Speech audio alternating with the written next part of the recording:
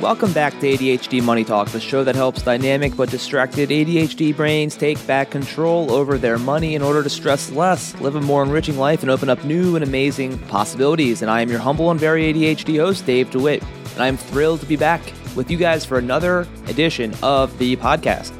Today, I'm going to talk about a few different things. I'm going to start off by talking about, I just can't get it off my mind how awesome this book was that I read called The Power of Now by Eckhart Tolle. And it's definitely a classic book that has its fans and also has its detractors. But I found this book to be immensely interesting and helpful for me to really think about like getting out of my own head. And I'm going to share some of my favorite concepts from the book and read a couple passages and just talk about like what I've been dealing with my own head trash and inability to sort of escape the confines of compulsive thinking about stuff that I really should not be thinking about. And then I'm going to talk about the 3 ways to build wealth.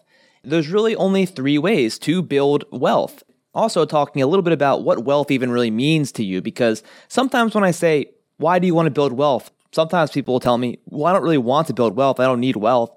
My only pushback to that is, well, maybe you don't want wealth in the sense of having nice things and flashy things and having wealth just for the sake of having wealth.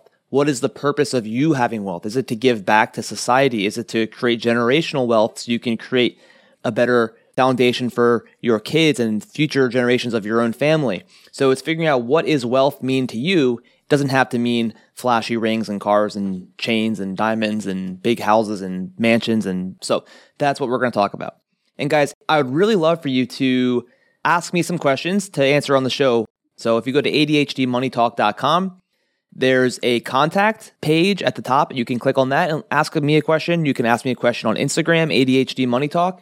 Just direct message me and I'll respond to you. And I may even answer the question for you there. And then also on the show on ADHDmoneytalk.com, there's also a voicemail option. You could do a voicemail so you could actually hear yourself on the show. That happened only one time so far. It'd be fun to do that again. So if you could do that, that'd be great. And you can also just email me at dhdewit@dewittcm.com. There's many ways. If you're on the newsletter, you can just respond to the newsletter email every week and just ask a question, any question at all. It could be a question that you think is really stupid. It could be a question that, because if you think it's stupid, I guarantee you it's not. And I guarantee you there's lots of other people with the exact same question as you. And so just ask away. Like there's nothing too simple. There's nothing too complex. I would like to just help out as much as I can. And it's fun to get feedback. And now, let's talk about this book, The Power of Now, Eckhart Tolle. The overall gist of this book is just about becoming present and understanding that the only thing that actually exists is this very moment, the moment that you are living. And I'm going to start off by reading this passage. Have you ever experienced, done, thought, or felt anything outside of the now? Do you think you ever will? Is it possible for anything to happen or be outside the now? The answer is obvious, is it not? Nothing ever happened in the past. It happened in the now. Nothing will ever happen in the future. It will happen in the now. What you think of as the past is a memory trace stored in the mind of a former now. When you remember the past, you reactivate a memory trace, and you do that now. The future is an imagined now, a projection of the mind. When the future comes, it comes as the now. When you think about the future, you do it now. Past and future obviously have no reality of their own, just as the moon has no light of its own, but can only reflect the light of the sun, so are past and future only pale reflections of the light, power, and reality of the eternal present. The reality is borrowed from the now. And so I just find this passage so strikingly accurate because it really is true, isn't it? That there is nothing, no feeling, no vision you have, nothing ever exists except for the very exact moment that you are existing in at this moment. Now, at risk of sounding very repetitive, let me also just talk about some of my favorite sort of concepts from this book and then tell you about like what I'm doing to actually practice some more presence. One of the things he wants you to do, the reader to do, is when you're trapped in your head thinking about stuff, to actually witness yourself thinking. So like witness yourself as a third party, envision yourself, seeing yourself sitting in a room thinking about the things you're thinking about. When you do this, you may notice that the things that you're thinking about that may be causing you stress or anxiety subside a bit. And then when they do subside, you experience a moment of what Eckhart calls no mind, which can be a very peaceful thing. But he says how it will only last a few seconds at first. But if you keep practicing this, it can get better and better. And he says if you get to the point where you ultimately find yourself chuckling at what your mind thinks, just like you would chuckle at the silly things that a kid says, then you know you've kind of made some progress because you're realizing that whatever it is in your mind you're thinking about isn't really that big of a deal, or it's silly to even be thinking so much about this. He also says, when you find yourself stuck in your mind, to use meditation. And, this is something that I definitely try and do, but he says, walking up the stairs, try and feel every step of the stair, as much as you possibly can. If you have no shoes on, try and feel, the carpet fibers going in between your toes as you're walking up the stairs. And by the time you get to the top, whatever you were thinking about before may have just gone away and it might not come back for a while. And if you practice this more and more, you might become more present. I really do like the book because it has a sort of question and answer format. So the editors of the book kind of pose questions or resistance to some of his ideas, and then he answers them. And so when he was questioned in the book about if thinking is essential to the survival of the human race, Eckhart talks about how he believes that 80 to 90% of thinking in humans is compulsive, useless, and destructive. And says that if you begin observing your thinking as that third party, you may find this to be true, and that the thinking is often very negative and causes a leakage of vital energy. And I really relate to this in a big way because when I'm stuck in a rumination, obviously we all know this for those of us that have rumination issues, there is no productive end result of a rumination. It really solves no problem. It does nothing to progress us towards any goal, towards any level of satisfaction, or to any sort of clarity at all. So he says that in compulsive thinking, and I kind of relate to this and kind of think this is true. I do think this is true. He says compulsive thinking is an addiction, because an addiction is when you feel you have no control over the thing and cannot stop it. And just like addiction, if you're addicted to drugs or something, it gives you a sense false of pleasure that invariably turns to pain. So I do a lot of times understand and feel like this, when I'm thinking about something, it's satisfying the very need for my brain to have some sort of clarity on something, but I never actually get that clarity, and it's very self-sabotaging. So he also talks about how compulsive thinking, the addiction to thinking, happens because it helps keep our ego alive. And our ego is formed from our identification with our mind. Meaning, it took me a while to kind of get this, and I still don't really fully get it. We derive our sense of self from our thinking, and we must keep thinking to keep our ego alive. And the ego is constantly looking back into the past to keep the survival of the ego and our self-worth, our self-image alive. And we keep projecting ourselves forward as well, picturing ourselves in the future to keep that ego alive and keeping our sense of self intact. But he talks about how we are so caught up in the past and future, we think, well, just as soon as this happens, or once I get this job, once I do this, then I'll be happy. But then it never happens. When that does happen, we're not actually happy. We're thinking about the next thing. He talks about how true liberation, happiness, peace, comes from being present, truly present, experiencing and accepting what is in front of us. And one of the most fascinating concepts from this book as well that really helped me put into perspective some of my bad habits with overthinking and whatnot is that just accepting and experiencing what is in front of me as what it is. It's the reality. It's my life situation is that, I have to deal with something. I turn it into a problem. My problems are created as a problem in my mind. I don't have to frame it as a problem. I can just frame it as a life situation that will be dealt with one way or the other. And so let me finish off this little segment with one more passage from the book. And this is related to this whole idea of we don't really have a problem unless we make it a problem. He says, "It is impossible to have a problem when your attention is fully in the now. A situation that needs to be either dealt with or accepted, yes. Why make it into a problem? Why make anything into a problem? Isn't life challenging enough as it is? What do you need problems for? The mind unconsciously loves problems because they give you an identity of sorts. This is normal, and it is insane. Problem means that you are dwelling on a situation mentally without there being a true intention or possibility of taking action now, and that you are unconsciously making it part of your sense of self. You become so overwhelmed by your life situation that you lose your sense of life, your sense of being. or you are carrying in your mind the insane burden of 100 things that you will or may have to do in the future instead of focusing your attention on the one thing that you can do now. And so because me and my ADHD brain is so wired to want to have a problem at all times, it almost needs a problem to feed on.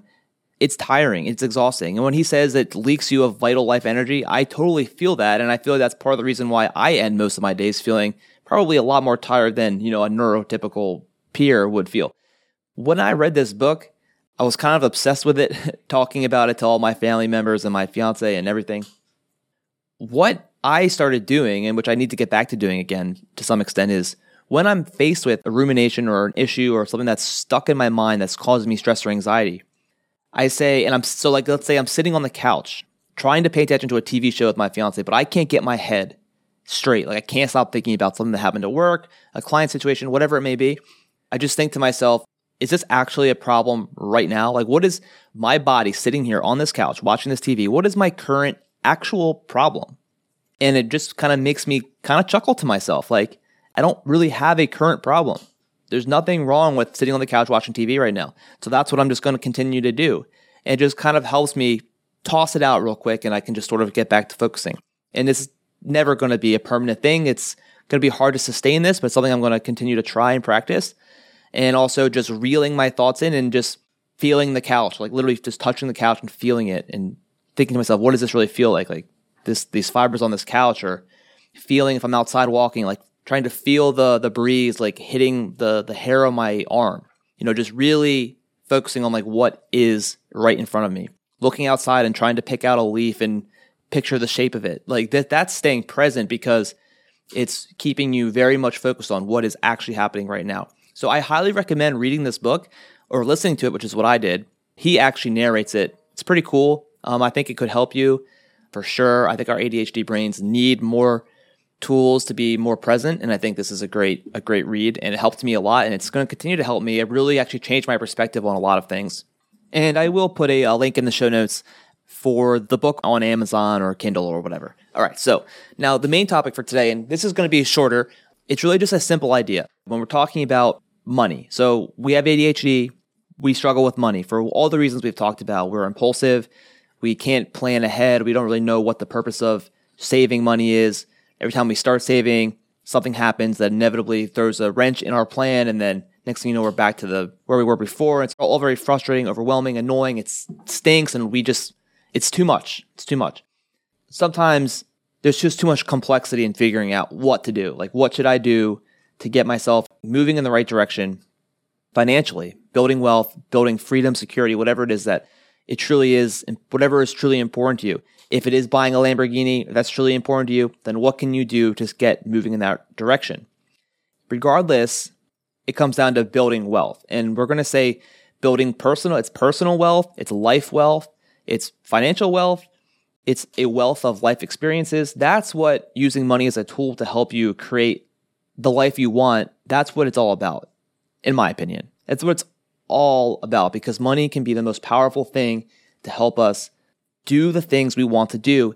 If we're right now giving away all of our money because we're very generous, well, what if you could have a grand plan to create so much wealth that you could then create true impact of giving back by creating a foundation or something? There's always some way you can amplify what's truly fulfilling and important to you using money as a tool. And so how do we build wealth?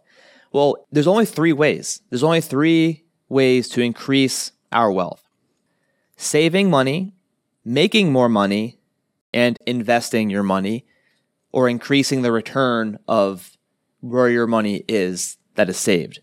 So whenever you're thinking about like, what should I do, and trying to make a complicated budget and doing all stuff, just remember that there's only three ways: save more by spending less, save more by making more money, and then investing money that you have saved to increase the return of your money. I would say that using a blend of all three is not a bad place to sort of start thinking about this. With our ADHD brains, let's pick one thing to focus on. Really think about your situation. If you're an impulsive spender and you make a lot of money, what you think is a lot of money, whatever that means for you, then one of the most effective ways for you to increase your wealth is to save more by limiting the amount of impulsive spending you do. And that will also, I think, increase your fulfillment and your feeling of control over your life by tackling that. That's one way. Also, if you make a good chunk of money and you don't impulsively spend, but you enhance your lifestyle to a point where you have a big house, you have an expensive car, then what you can do is save more on your next car, get a cheaper car, save money that way. Start trying to peel back your lifestyle. And I did a whole episode on lifestyle inflation. So go back and check out that episode. And then there may be some of you out there who really are feeling like you're not spending impulsively. You're feeling like you are being pretty mindful with how you're spending your money. You don't have a big house. You don't have a big rent payment. You have small utility bills, but you still feel like you're under the gun all the time. This is not what most people want to hear, but it has to be said at times, and it's to look at your level of income. So many times the conversation I have with people ends up being a question of how can we increase your income, because everything else you're doing fine. You're not going to be able to build real sustainable wealth and have the financial security and independence you really want if you're only making, $50,000 a year. And I know that might sound annoying to hear from me, but I'm just being honest with you. Unless you're living the most minimalistic lifestyle ever and you're cool with that, then you can make it work probably. But if you want to have some semblance of a normal, if you want to have like a family and sort of have nice things and sort of be able to enjoy your life in the way that, most Americans are with vacations and all this stuff, then you're not going to be able to have your cake and eat it too if you're not making enough money. It is the unfortunate truth for many people out there.